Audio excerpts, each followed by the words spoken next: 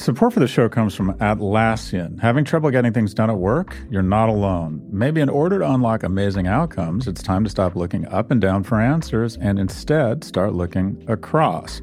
What do we mean by that? The companies with the fastest speed to market tend to be the ones that look across the organization rather than up and down the hierarchy. Stay tuned to hear how Atlassian software like Confluence, Jira, and Loom can help maximize effective teamwork in your organization. Because individually we're great, but together we're so much better.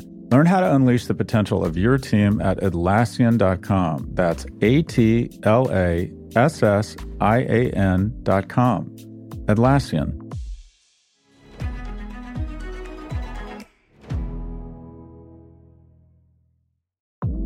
Support for Pivot comes from Pendo. Pendo improves the apps your customers and employees rely on. Whether you're building applications for customers or managing applications for employees, Pendo can help deliver better experiences for your users so they can get more value from your software. Visit pendo.io/pivot to learn more about how your team can use Pendo to start building better digital experiences. There you can also check out Pendo's lineup of free certification courses, 12 hours of in-depth training for your product management teams on topics from AI to product analytics to product-led growth. That's pendo.io/pivot to learn more.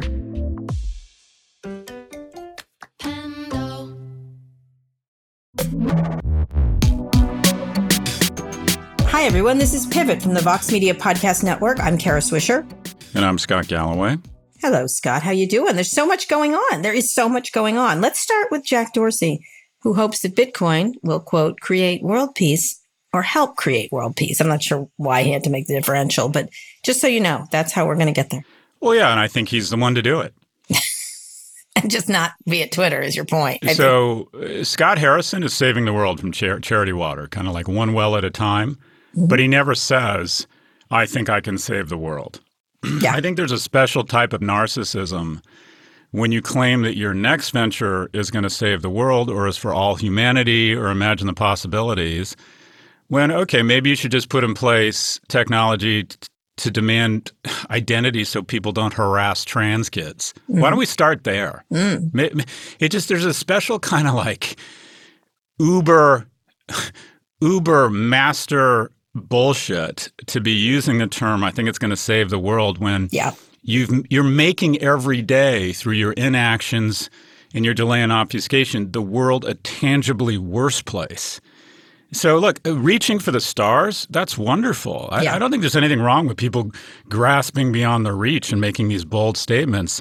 It just rings hollow when your company is leading or catalyzing Miami's genocide. His other company. Anyway, what do you think? It's just whatever. There's been a lot of like billionaire pronouncements this week, like with Jeff and others, and it's exhausting. It's exhausting to be lectured to by these people. That's how I feel about it. I think what's interesting is that they can't help themselves in terms of when they've got the world stage. This is what they do. I find it. I don't know. I'm just like, okay, just keep lecturing us on how the world should be and how you're going to take us to space, although you're the only ones going to get on that spaceship and things like that. And so I find it's just, what's interesting is I went back, I'm writing my memoir of Silicon Valley, and I went back and I written a story 20 years ago where they were doing the same thing. We're doing this to save the world, Kara. We're doing this to make the world a better place. We're doing this to bring people together. It was always some, giant pronouncement. And I don't know if it's a disease. And, in some cases it's admirable to talk about things like this. When I hear this from, different people, I'm good with it. It's just that, I don't know. I just feel it's only I can fix this. Only I can fix this. It's just like that, which is the book, about Trump that's on the bestseller list. It's the same level of sociopathy that infects all of these folks. Going into, and by the way, they're the targets of this disdain, but the underlying disease is among us. And that is, do you realize, you want to talk about a scary stat? Sunday morning or broadcast morning television shows spent more time covering the Blue Origin's Bezos, Dickens space thing. Well, it's irresistible for TV. Well, hold on. It looks like but a in penis. one day, one day, they spent more hours covering the Bezos launch than they did covering climate change in all of 2020. I know. And at some point, the editors or whoever it is at these stations has to go, okay, are we a big part of the problem? And when they send all these reporters and journalists down there to act breathless, I mean, think about this launch. And by the way, I was on MSNBC yesterday, and I felt intimidated not to be that cynical. Yeah. And I just couldn't help it. They went 100 kilometers to the Kármán line. Say what you said, because I thought it was quite interesting. Well, okay. It would have been cheaper if Jeff Bezos had crashed his canary yellow T-top Corvette into a hair plugs clinic. What is the achievement here? They went up 60 miles and floated back down. 50 years ago, we sent 3 brave people into orbit. We sent them 400 times as far. No, I'm sorry, 4,000 times as far. We sent them 250,000 miles, had them land on basically a big asteroid rotating at tens of thousands of miles an hour. We weren't even sure what was going to happen when we landed on the goddamn thing. Yeah, this was in an era, which is the anniversary. But go ahead. This was in an era when the majority of homes in the United States didn't have air conditioning. A third of homes in certain regions didn't have indoor plumbing. And then we brought these men back safely to Earth. And now we're pretending this is some sort of achievement. I am going to be in Nantucket this summer. I'm going to take a boat just as far across the Atlantic, which would be the equivalent of 6 miles, and have Lester Holt cover it and claim it's for all mankind. And then I'm going to ask Bezos for $100 million. Okay. Anyways. I didn't like that he thanked. Whatever. Everyone criticizes Bezos, but it was a little much. Let's just say it's a little much. A little much? A little much. They're all a little much. I like them. They've come out of their pandemic shelter, and I want them to go back into their shelter. That's how I feel like. I don't want to hear pronouncements, although code is coming up, so we'll be hearing a lot of pronouncements from people, but hopefully we'll have some more illumination in them. Another thing is the Olympics are supposed to kick off today, barring any last minute cancellation. There's been a lot of glitches. Fewer than 1/3 of Japan's citizens are vaccinated. They do not want it there. COVID cases hit their highest level since January this week. Toyota is one of the top sponsors of the game, and they're pulled all Olympic themed ads off of Japanese TV, although they're doing it elsewhere. It's very hard to resist doing the Olympics for advertisers. I get it. So it's just, there's all kinds of things popping up besides the early stuff. There's, different people that can't come and they are getting this and that. I think people will probably forget it the minute the Olympics start and you see Simone Biles doing something fantastic.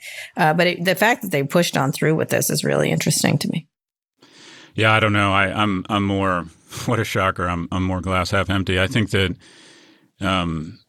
malls, office space, movie theaters, business travel, and the Olympics are never going to be the same. Yeah. And this is the perfect storm of bad things for the Olympics. And I think this is a real tragedy, specifically for the athletes. Yeah. I lived, when I was at UCLA, if we were a country, we would have been the 7th most successful country in terms of medals. And I knew a lot of Olympians in water polo and in track. And I mean, they basically have kind of a 24-month window where they peak physically and from a training standpoint. And if they don't strike during that window, 99% of them aren't going to make a living doing this. And so this is really their shot. I think this is a tragedy for the Olympics, but look at the semantics here.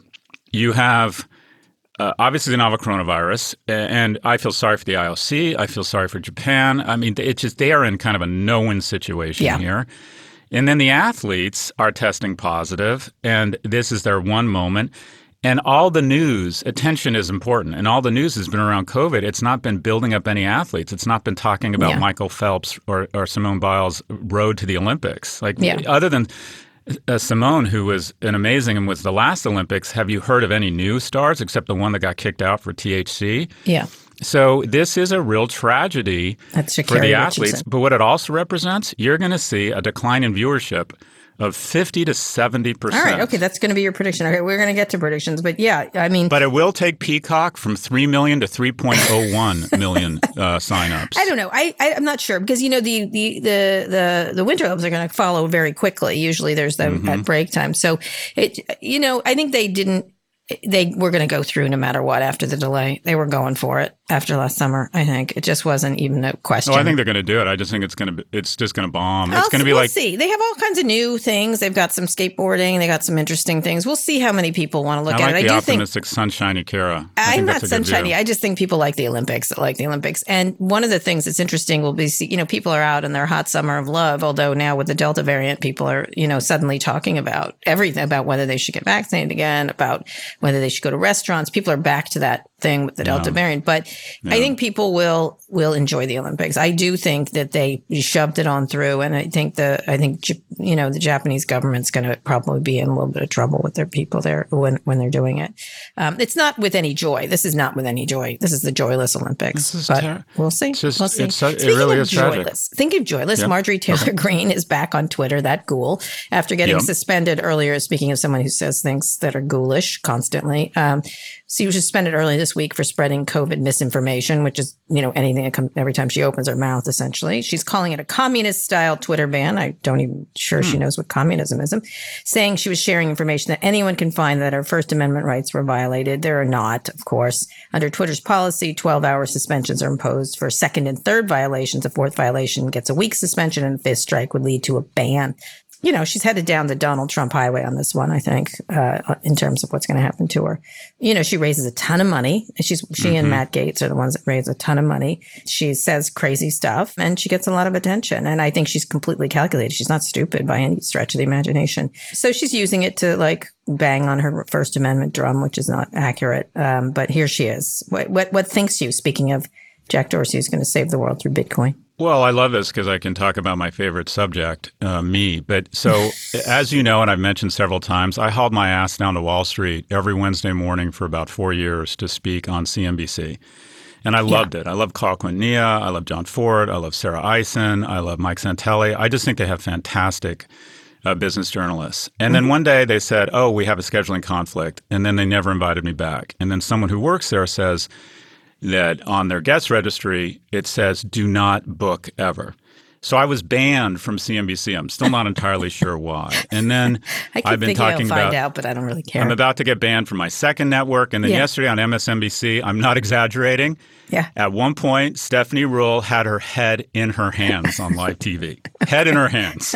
Okay, so I may now be banned from 3 networks. And here's the thing. No, that's the same network. Okay. Here's their thing. Yeah. That's their fucking right. Right. They're private companies. The First Amendment, just quick and dirty civics lesson here. The First Amendment states that government shall pass no law that prohibits free speech. And by the way, there are carve-outs to that. Yeah. This is not the government. Facebook is not the government. And they've been hiding behind. Twitter. This is Twitter. Okay, Twitter. They've been hiding behind this First Amendment bullshit. They have no allegiance, responsibility, or fidelity to the First Amendment, they do not. Nor does she have any rights to impose on these private companies as it relates to the First Amendment. If Vox decides to unless censor they get declared utilities, et cetera. You're right. You're 100 or whatever. It's one or the other. But right now, it's a private company. It is indeed. And the First Amendment thing that dog doesn't hunt when it comes to private companies. Yeah, we've said that a million times. She's a nincompoop. What's really bad is she's not reading the room. If you notice, the Republicans backtracked on vaccines and suddenly they're hugging vaccines. And here she is spreading vaccine misinformation. I'm sure they're not happy. I suspect they've seen polls that show people don't like dying, especially the unvaccinated. And there's been some very, you and I both tweeted the same story about the Alabama doctor who was like, these people all want vaccines right as they're dying. Heartbreak. Can you say more about that? I thought that was really powerful. It was a great piece. It was this piece about people, this doctor in Alabama who, she's putting young people on ventilators and they're like, can I get the vaccine? And she goes, it's too late. It's too late. And then she tells her family, go get vaccinated. That's the only thing you do to honor this person who's about to die. You know what I mean? And it was a really gripping, really gripping story. And it's just, I think probably a lot of people are reconsidering what they're doing here because, again, people with vaccines can get COVID. It's just like the flu. You can get the flu if you have a flu vaccine. It's not as serious in most cases, almost everyone. And as Biden said, I think he's using the term, I thought it was a really good political term. I'm sure it would have been tested politically. It's the pandemic of the unvaccinated. And so Marjorie Taylor Greene is a ghoul and she needs to move along and she's going to get kicked off of Twitter and then we don't have to hear from her, which would be great. But she'll find ways to get on all her kind of things. But she's a very powerful voice and unfortunately she's using it for bad. In any case, let's get to the big stories. Speaking of reining in tech, Wu, Kahn, and Cantor, the hottest new law firm of all in D.C. President Biden will nominate big tech critic Jonathan Cantor to lead the Justice Department's antitrust division. It's a big appointment. Again, it's more, John is, I know him, is a big tech critic, especially of Google. And so it'll be interesting. If confirmed, he'll join Lina Khan, who is at the Federal Trade Commission, and Tim Wu, who's on the National Economic Council, to form essentially an antitrust trio that's sure to terrify big tech that already is. By the way, there is already a coffee mug with their names on it, like a law firm. So it's pretty much a done deal. The website is called leftygoods.com. It's very funny. But the fact of the matter is, this is a trio that's Biden is sort of walking the talk in terms of big tech.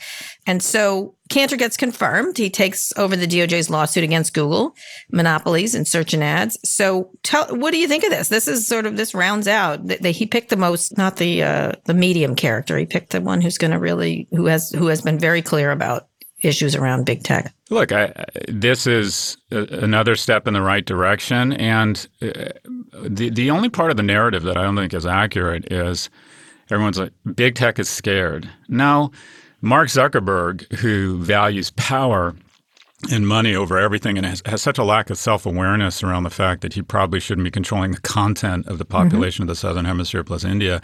The reality is employees at Google, the shareholders are going to do well when the breakup becomes a reality because everybody's going to go, you know what, YouTube's an amazing business. Yeah. And when it's no longer coordinating with Google, it can start its own text-based search.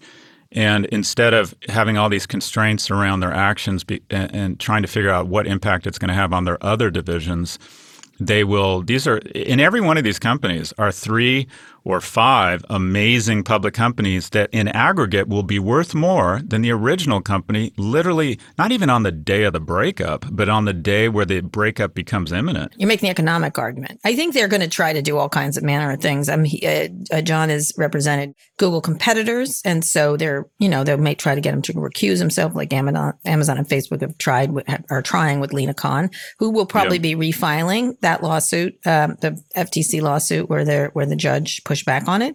A lot of progressives are very excited about this. And this is something that Biden can do for progressives. He's not going to do everything for progressives.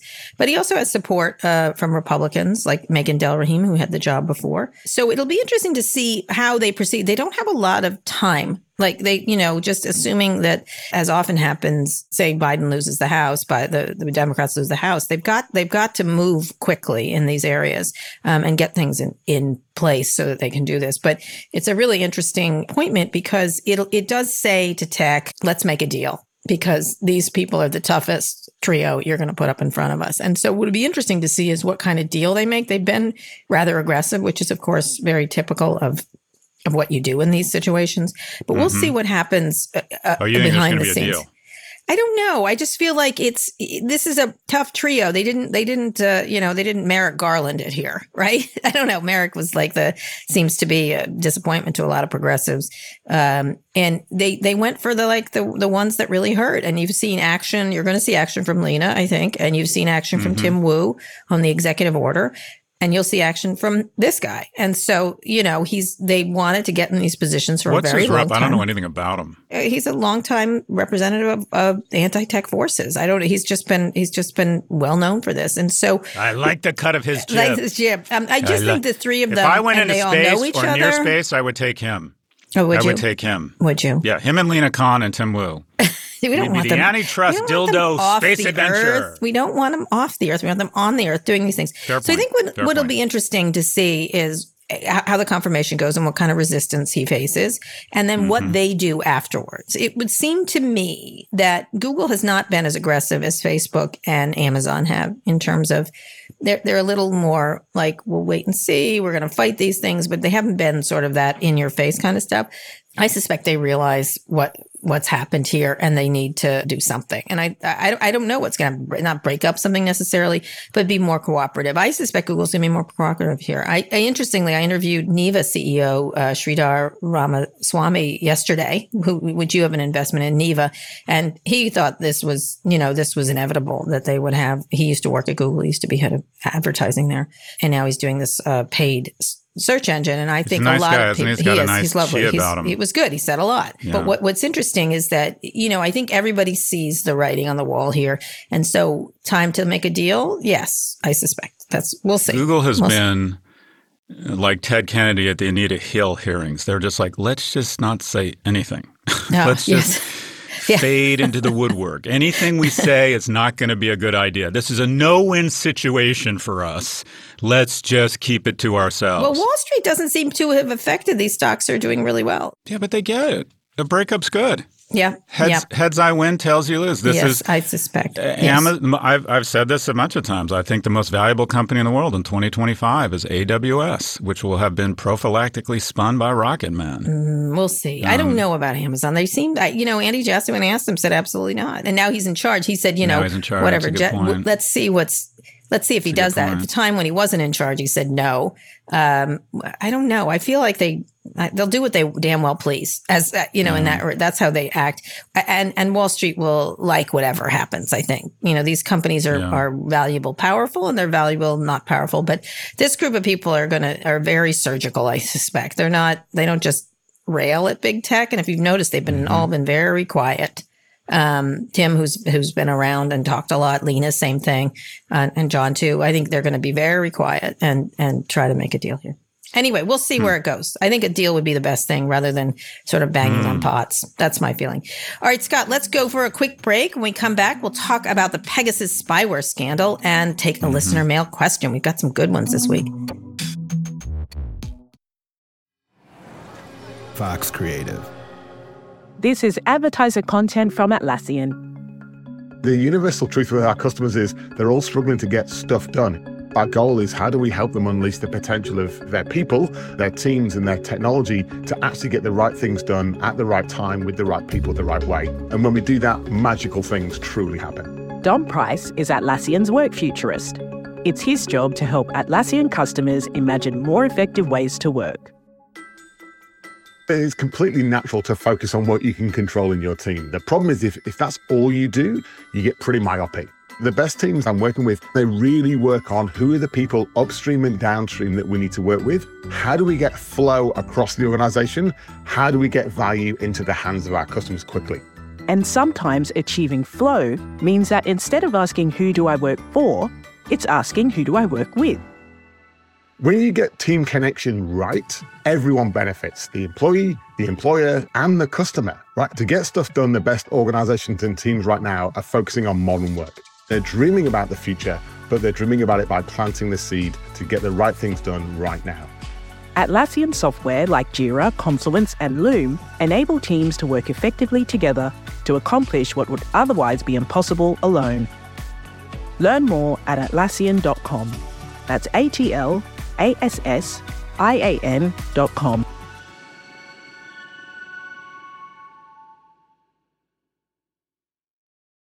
Support for this podcast comes from Constant Contact. If you're a business owner, you already know that it's really, really hard to cut through the noise of everyday life. If you want to connect with your customers, you need to break through the noise. You need Constant Contact. Constant Contact is a marketing platform that makes it easy to reach new audiences, grow your customer list, and connect over email, text, social media, and more.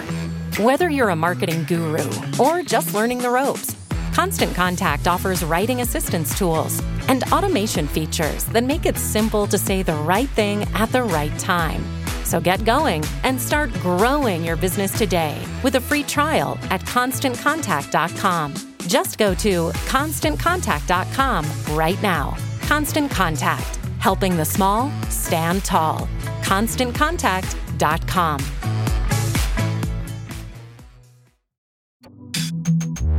Okay, welcome back. Let's get into the big report by the Washington Post and over a dozen other media organizations about the Israeli spyware that was used to infiltrate personal cell phones. What a surprise. The international investigation scanned a list of tens of thousands of phone numbers. I don't know if we're on it, Scott, belonging to activists, lawyers, politicians. The Post said that 10 prime ministers, 3 presidents, and a king were among those potentially targeted by the spyware known as Pegasus. Pegasus was developed by a cybersecurity company named the NSO Group. The organization insists that Pegasus is only intended to be used against criminals and terrorists, but what a surprise, it's being used against others. The founder of the NSO group issued a statement saying NSO will thoroughly investigate any credible proof of misuse of its technologies. Of course, we're going to build these things. Now, it's interesting. It also comes at the same time that a high-ranking Catholic priest resigned last week after his phone data showed up, him supposedly using anonymous gay hookup app Grindr. The Catholic news outlet called Pillar somehow obtained the app data and outed Monsignor Jeffrey Burrell, a top administrator of the U.S. Conference of Catholic Bishops. Federal law does not prohibit this type of data from being sold. I mean... Yeah, this isn't surprising. I think whenever you have a connected device, you should assume that some security apparatus or somebody might have access to it. Yeah. It's just not about, everyone has a right, let me be clear, everyone has a right to privacy, but I don't think a bad way to live your life is to assume that at some point everything is, comes porous of light. And to a certain extent, if it just all got out there, it would in some ways be better because then everyone would realize the majority of people have some sort of, dysfunction or weird or human, whatever you want to call them. The thing that struck me, and I want you to comment on this, is that because I could not agree with you less, but go ahead, keep going. I think people should have secrets, but go ahead. No, I agree with you. I don't. Let me be clear. I just don't think it's. You should just assume that anything you type into anything that is going to be stored on a server might someday come public. Mm-hmm. And I agree, people have a right to privacy. I don't. But the thing that made me, I guess, sad about this is that as I get older, I'm more interested in Jesus Christ as a historical figure. Mm-hmm. And if you read the Bible or you try and understand anything about Jesus Christ or even our Constitution, the kind of fundamental is people should have we should be generous with people in terms of who they are. Mm-hmm. And the thing that really made me sad here is here we are in 2020, and we have a senior level executive of a very important organization who has to live a lie and can't love who he wants to love. That has to do with the Catholic Church, the awful Catholic Church, Scott. That doesn't have to do with his phone. There's nothing wrong, in my opinion, there's nothing wrong with this man. There's nothing wrong with Grindr, who's fucked up here. It's an organization that, in a strange way, is very, in my view, anti-Jesus. Based on what I understand of Jesus. Okay, all right. So it's sad that I went to college with a bunch of wonderful men who couldn't be who they were for a long time, and it's still a tragedy that one of the most powerful organizations in the world has this view where you can't love who or be who you want to be. It just made me feel very sad for him and sad that we still haven't made a lot of progress. And also the Catholic Church continues to be one of the most damaging organizations in modern history. It's just fucked up so many lives. Anyways, I'll stop there. That is a larger topic, but in this case, it's about technology. In the Pegasus case, we know that at least 23 Apple devices were successfully hacked. And of course, Apple devices are supposed to be unhackable or nearly unhackable, and of course they're not. And that was sort of brought into sharp relief when when Apple refused to hack its own stuff, and then someone did. In terms of the attack in California many years ago, and the big fight with Jim Comey over encryption. But it's really it's just nothing is not available to be hacking. And it's one thing to be worried about the government spying on you, which they do, which we know from Edward Snowden revelations and everything else. But this is from a private company that's licensed out. And, we had Nicole Perlroth talking about this, that the United States, in a lot of ways, facilitated this by all kinds of things they did in creating these markets where you can buy information, buy tools to get information.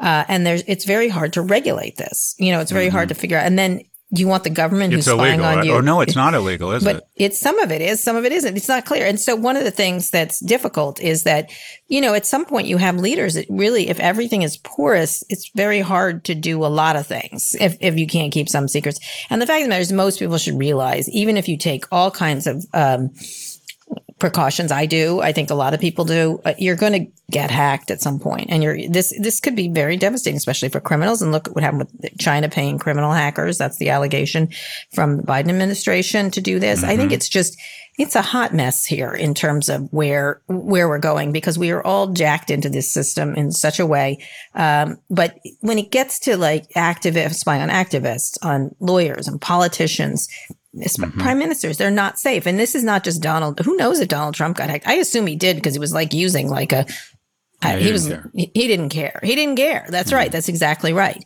He just let anything. But at some point, you do have to have things that are secret or protected, or for information that's protected. But I know that internet security people go crazy about that. And, you still to this day, when you talk to even Democrats or Republicans who are in the security industry, they just hate Snowden. But it still points out that, this is a very thorny issue, but very disturbing. I felt this was the most disturbing of all the many security stories.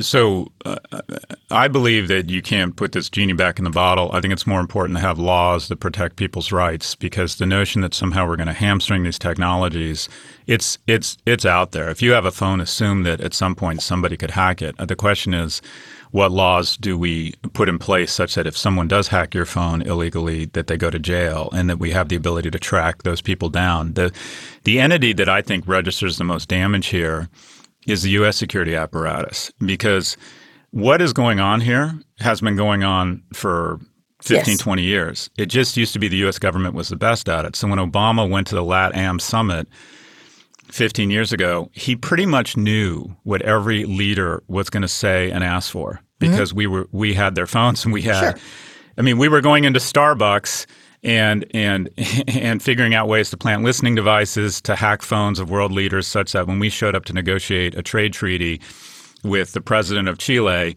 we already knew what their terms were. And we don't like to admit this, but we used to be the best at it. And unfortunately, this type of spyware has now been democratized, for lack of a better term. And it's much less expensive now, and a lot of different actors can do it. So I think the big loser here is the U.S. security apparatus. The delta between our capabilities and the capabilities of anybody with some money have narrowed dramatically. Yeah, I think I would recommend listening to the interview we did with Nicole Perlroth.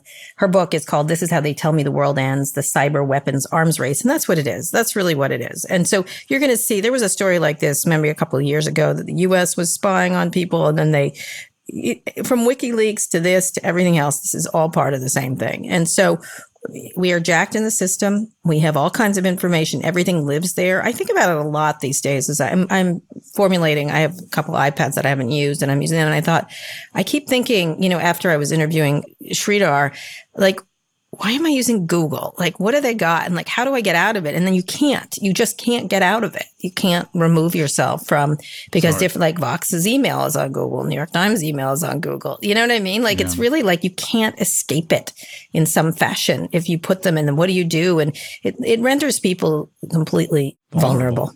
Completely. Yeah, and the collision, or the cocktail that I think is the sodium and the pentothal, is not only the hacking. Your email gets hacked, all right? That's bad. But I think what is worse is that bad actors who might be trying to undermine your credibility because, say, on a regular basis on podcasts, you are critical of the Putin administration or whatever it is, they get your emails, and there's 6,000 of them, and they publish them. And then what do? They plant 6 misinformation emails. Yeah. And will the media and the Twitter mob say, well, maybe, if 99.9% are credible and ring true, the 0.1% that are really are false, and take your reputation and your actions to an entirely different level, could be just extraordinarily damaged. And our news cycle isn't going to take the time to stop and try to figure it out. I would agree. They're just going to go, oh my God, this person was not only on Grindr, but they were downloading, really awful stuff. And that might not be true. But if it's planted, it's like the best type of misinformation mixes the truth in with the false. Well, that's the whole point of it. And hence, Marjorie Taylor Greene. No, she's just a nincompoop. Anyway, Scott, let's listen to a listener question. Roll tape. You've got. I can't believe I'm going to be a mailman. You've got mail. Hi, Scott. Hi, Kara. My name is Nicholas, and I am a Zoomer from the state of Minnesota. With the ever-looming threat of the climate crisis, why should someone from my generation save for retirement? I understand it's a nihilistic view, but I feel this whole retirement brand keeps us from rebelling against the rich. Hope you guys can help. Thank you. Gosh, Nicholas, give it all up. Nick. Well, it's an interesting question. It is an interesting question. It's someone posed something like this to me just recently. They were saying the Democrats, I don't know if you saw, some dumb Republican said Democrats don't believe in the future. They're not having children. I'm like, over here having children. Like, what are you talking about? And so I do think about it. Made me start thinking. A lot of kids. A lot of kids. A lot of kids. A lot of little swishers running around. But here's the thing. I do think about it. I was like, as we're having children, like, what is the life going to be like for the golden child and more? And so I think I hadn't thought about it until just recently a lot more. Like, what is their life on this planet going to be like in 70, 90 years when I'm going to be long gone? And so it does make me think about it. Like, why do anything? Like, why not just sit there and stare at the wall? Right. Like, because you see what's coming and you see what could possibly happen. And so it's a good question. I don't know how you save the brand. You have to just believe that the future will be better. Despite some proof that there's going to be some really there's some ugliness. Oddly enough, last night I watched Noah with Russell Crowe, and it was sort of a dark take on the whole. Did you ever see that movie, Noah? I didn't. It was with Noah and Hermione. It was Russell Crowe and Hermione Granger, the woman who played Hermione Granger in the Harry Potter thing. It was dark. It was a dark look at civilization. And then, God just wipes the world clean, essentially. But even the Noah people, the Noah family was not clean. And so it was really, and then then I started reading into it, and it was like, there's some crazy stuff around Noah's family that's weird. That's weird and strange. And go and look at the Ham's relationship with Noah, which was his son. In any case, it made you start thinking like about that. I was sort of, I don't know what to say. How do you save the retirement brand? I just keep hoping. What do you, Scott? Give the kid some hope here, please. Well, first off, Nick, this is what the world's going to be like for your children. It's going to be wonderful. And historically, what we've seen is that the arc of progress has dips and it's jagged, but it bends towards increased prosperity and freedoms. We have an 80% reduction in abject poverty globally in the last 30 years. I mean, as cynical as I am, as hateful and as angry as I am, if you look at the data, and this is one of the things that bothers me about some of the progressive social movements, is that they never want to acknowledge, they never want to zoom back and go and just register and acknowledge the type of progress we've made. So first off, boss, it's important that you have cynicism. It's important that we hold people to task. It's important that we model out that we have too many nuclear weapons. It's important that we model out that if the seas continue to increase in temperature, we're going to lose cities and have forced migration, and we need to address that. But generally speaking, I think you can rest assured with a lot of confidence that the world is going to be a wonderful place as long as there's thoughtful young men such as yourself. As it relates to retirement, Nick, oh my God, boss, what it means to be a man is to take economic responsibility for your household. And by the way, sometimes that means getting out of the way of your partner and saying that she is better at that whole money thing or your husband's better, and being supportive of them. But economic security in America is key to your children's happiness. So you absolutely want to begin saving and investing. And this whole nihilistic notion of why even save, boss, your lack of economic security will be worse than any climate change if you don't start saving and you don't live a little bit of a stoic lifestyle, you don't get good at something, you don't save more than you spend. Early investing with a focus on retirement, time will go faster than you think. Start saving, start investing right away. All right. Right away. And then develop the resources and economic security such that you can make a real change around the things you're passionate about, including climate change. But oh my gosh, boss, investing is a wonderful thing. The reason why I can get kicked off of CNBC is I don't give a fuck, because I'm economically secure. Because you know what I did? I didn't back into my couch and go, oh, the world's going to be a worse place, and not save. I saved, I invested, and now I can get kicked off CNBC. Get kicked off CNBC, Nick. Oh, right. Okay. Nick, I think the world is going to be the day after tomorrow, which was the movie with Dennis Quaid and Jake Gyllenhaal, which I watch over and over again. I watch all these disasters. I watched 2012. Remember, that was John Cusack. I watch Greenland with my favorite, what's his name? That guy who was, he's so good. What's his damn name? Gerald Butler. I watch all these apocalypse movies. If you remember many years ago, the one where the nuclear weapon went off, that was a great movie. I have a more apocalyptic feeling about this planet. At the same time, I keep having children. So there you have it, Nick. Save for tomorrow. That's all I got to say. Just, things are going to continue to get better and better. Assume the worst and prepare for the best. How about that? Assume the worst and prepare for the best rather than assume the best and prepare for the worst. That's what I would say. That's how I would say I conduct my life.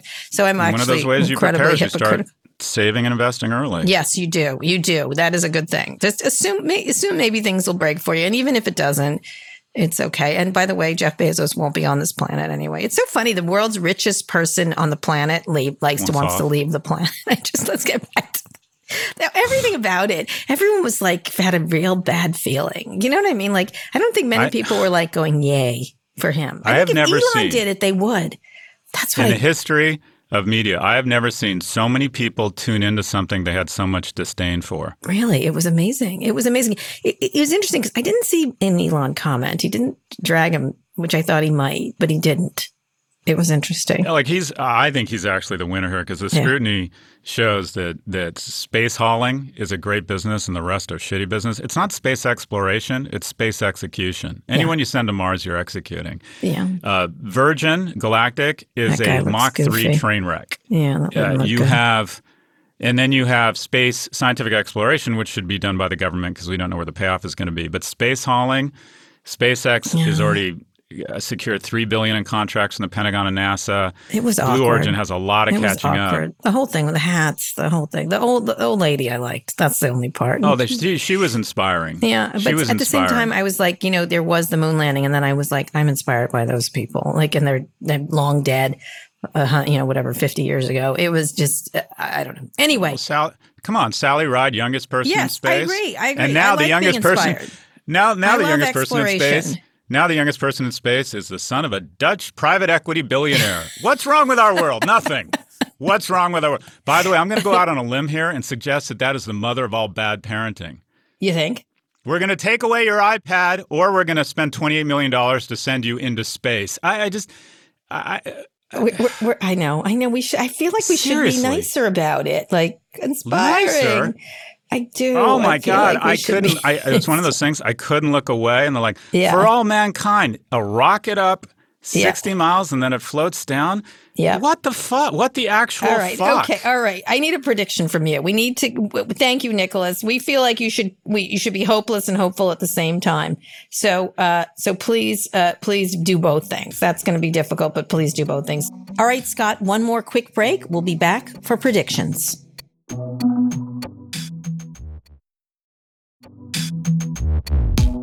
Scott, we need a prediction from you. So once a year, my mom and I used to take a vacation, and we would take 2 weeks. And one year we went to Niagara Falls, which was lovely. That's the kind of vacation you took in the 70s with a single mother. And we flew through JFK, and this was like 1974, I think, or 75. And my mom said, I have a treat for you. And this was a time when they didn't have security, and you could just walk around the airport and go to any terminal. And we went to the international terminal, and she showed me the Concorde because she knew it was there.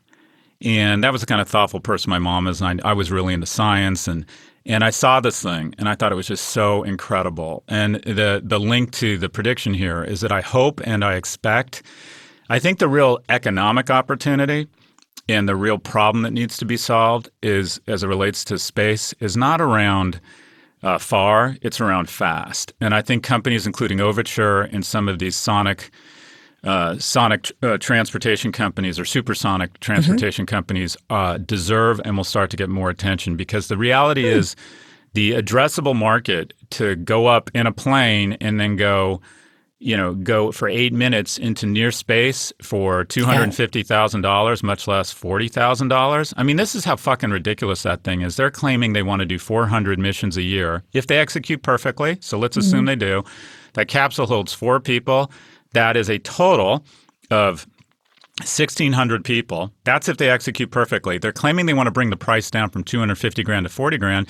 So that's a total revenue of $6.64 million. The company's trading at $7.5 billion. So it's trading at 120 times revenue if they execute perfectly. Yeah. Anyway, it just makes no sense. You know what does make sense? Moving people. If I can get from New York to London in 2.5 hours, there is an enormous market of people who will pay $5,000, $10,000, or $15,000 for that. Yeah.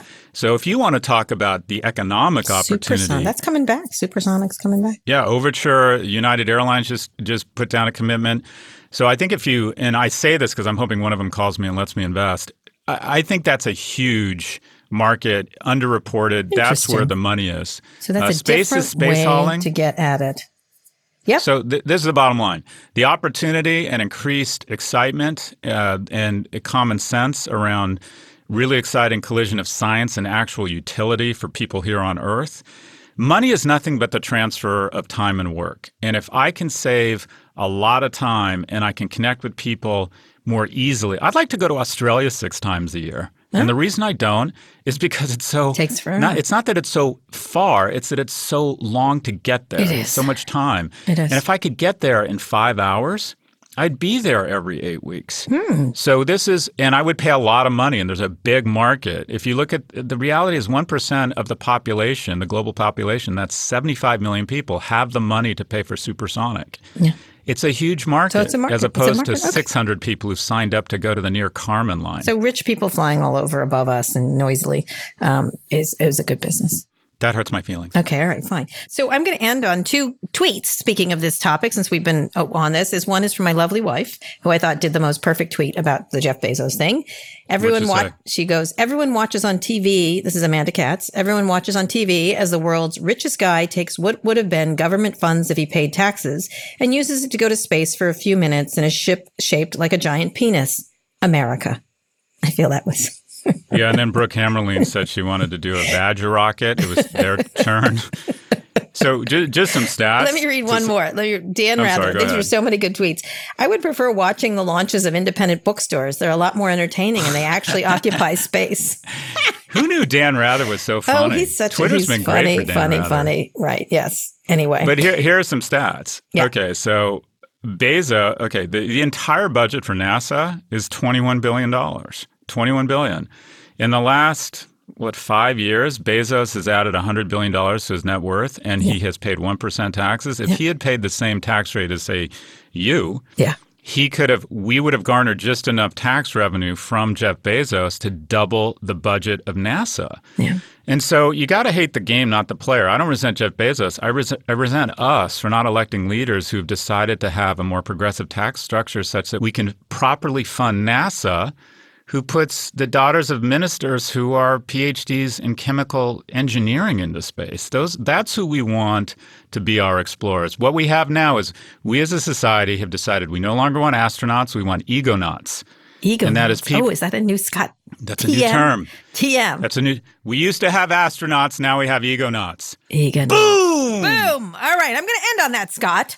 So we'll see what happens. We're going to go to my OnlyFans account and spill some bills for me. That's all right. So listen, you're only going to be here another week, right? And then you're going away for August. Aren't you going away for August? Oh, that's right. August. I'm so European. I take August off. He does. That's right. I will be here with lots of guests. Jackie, marry me. I make you very happy. I'll wait till you hear the guests. I'm not even going to tell you the guests. You're going to be so jealous of all the guests that I'm having. Well, hold on. Wait, people. Who is it? I'll tell you about him next week. As long as it's not Chuck Todd, who, by the way, it's only is clearly trying. He is clearly trying to get my attention by again not inviting me on Meet the Press this weekend. Well, you know what? So many people. They're so good. They're so good. Oh, yeah. I'm going to just surprise you. Is it the Canadian? Are you bringing back the Canadian? Next Thursday, I will list them. Sorkin? There's a lot happening. There's going to be a lot, but there's some new faces that you're going to enjoy. You're going to enjoy the whole thing. Yes. It's going to be fun. I want them good, just not very good. We're going to try to keep, what happens when Scott goes away is our ratings go down and vice versa with me. And so I'm going to see if I can keep the ratings up. That's what I'm going to do. And then you'll feel smaller, probably. I don't know. Anyway. Reach out to Bezos around trying to keep it up and failing and failing and failing. Right. Okay. All right. Enough Jeff Bezos bashing. That's enough. All right. Don't forget, if there's a story in the news and you're curious about and want to hear our opinion on, go to nymag.com/pivot to submit a question for the show. Read us out, Scott. Today's show was produced by Lara Naiman, Camila Salazar, and Evan Engel. Ernie Engertot engineered this episode. Thanks also to Drew Burrows. And for a limited time, you have a chance to fill out our survey. What a thrill! That's right. We want you to tell us how we're doing. Go to newyorkmag.com/pivot survey and sound off. That's newyorkmag.com/pivot survey. Make sure you're subscribed to the show on Apple Podcasts. Or if you're an Android user, check us out on Spotify or frankly, wherever you listen to podcasts. Thanks for listening to Pivot from Vox Media. We'll be back next week for another breakdown of all things tech and business. If on the survey you say you are not enjoying the show, we will issue a full refund.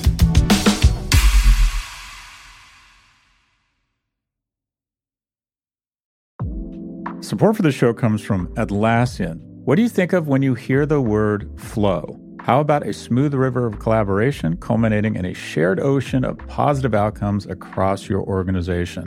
Atlassian software like Loom, Confluence, and Jira can help you achieve maximum flow across your teams by enabling fast and easy communication and connection no matter what time zone they're in. Because individually we're great, but together we're so much better. Learn how to unlock flow across your teams at Atlassian.com. That's Atlassian.com. Atlassian.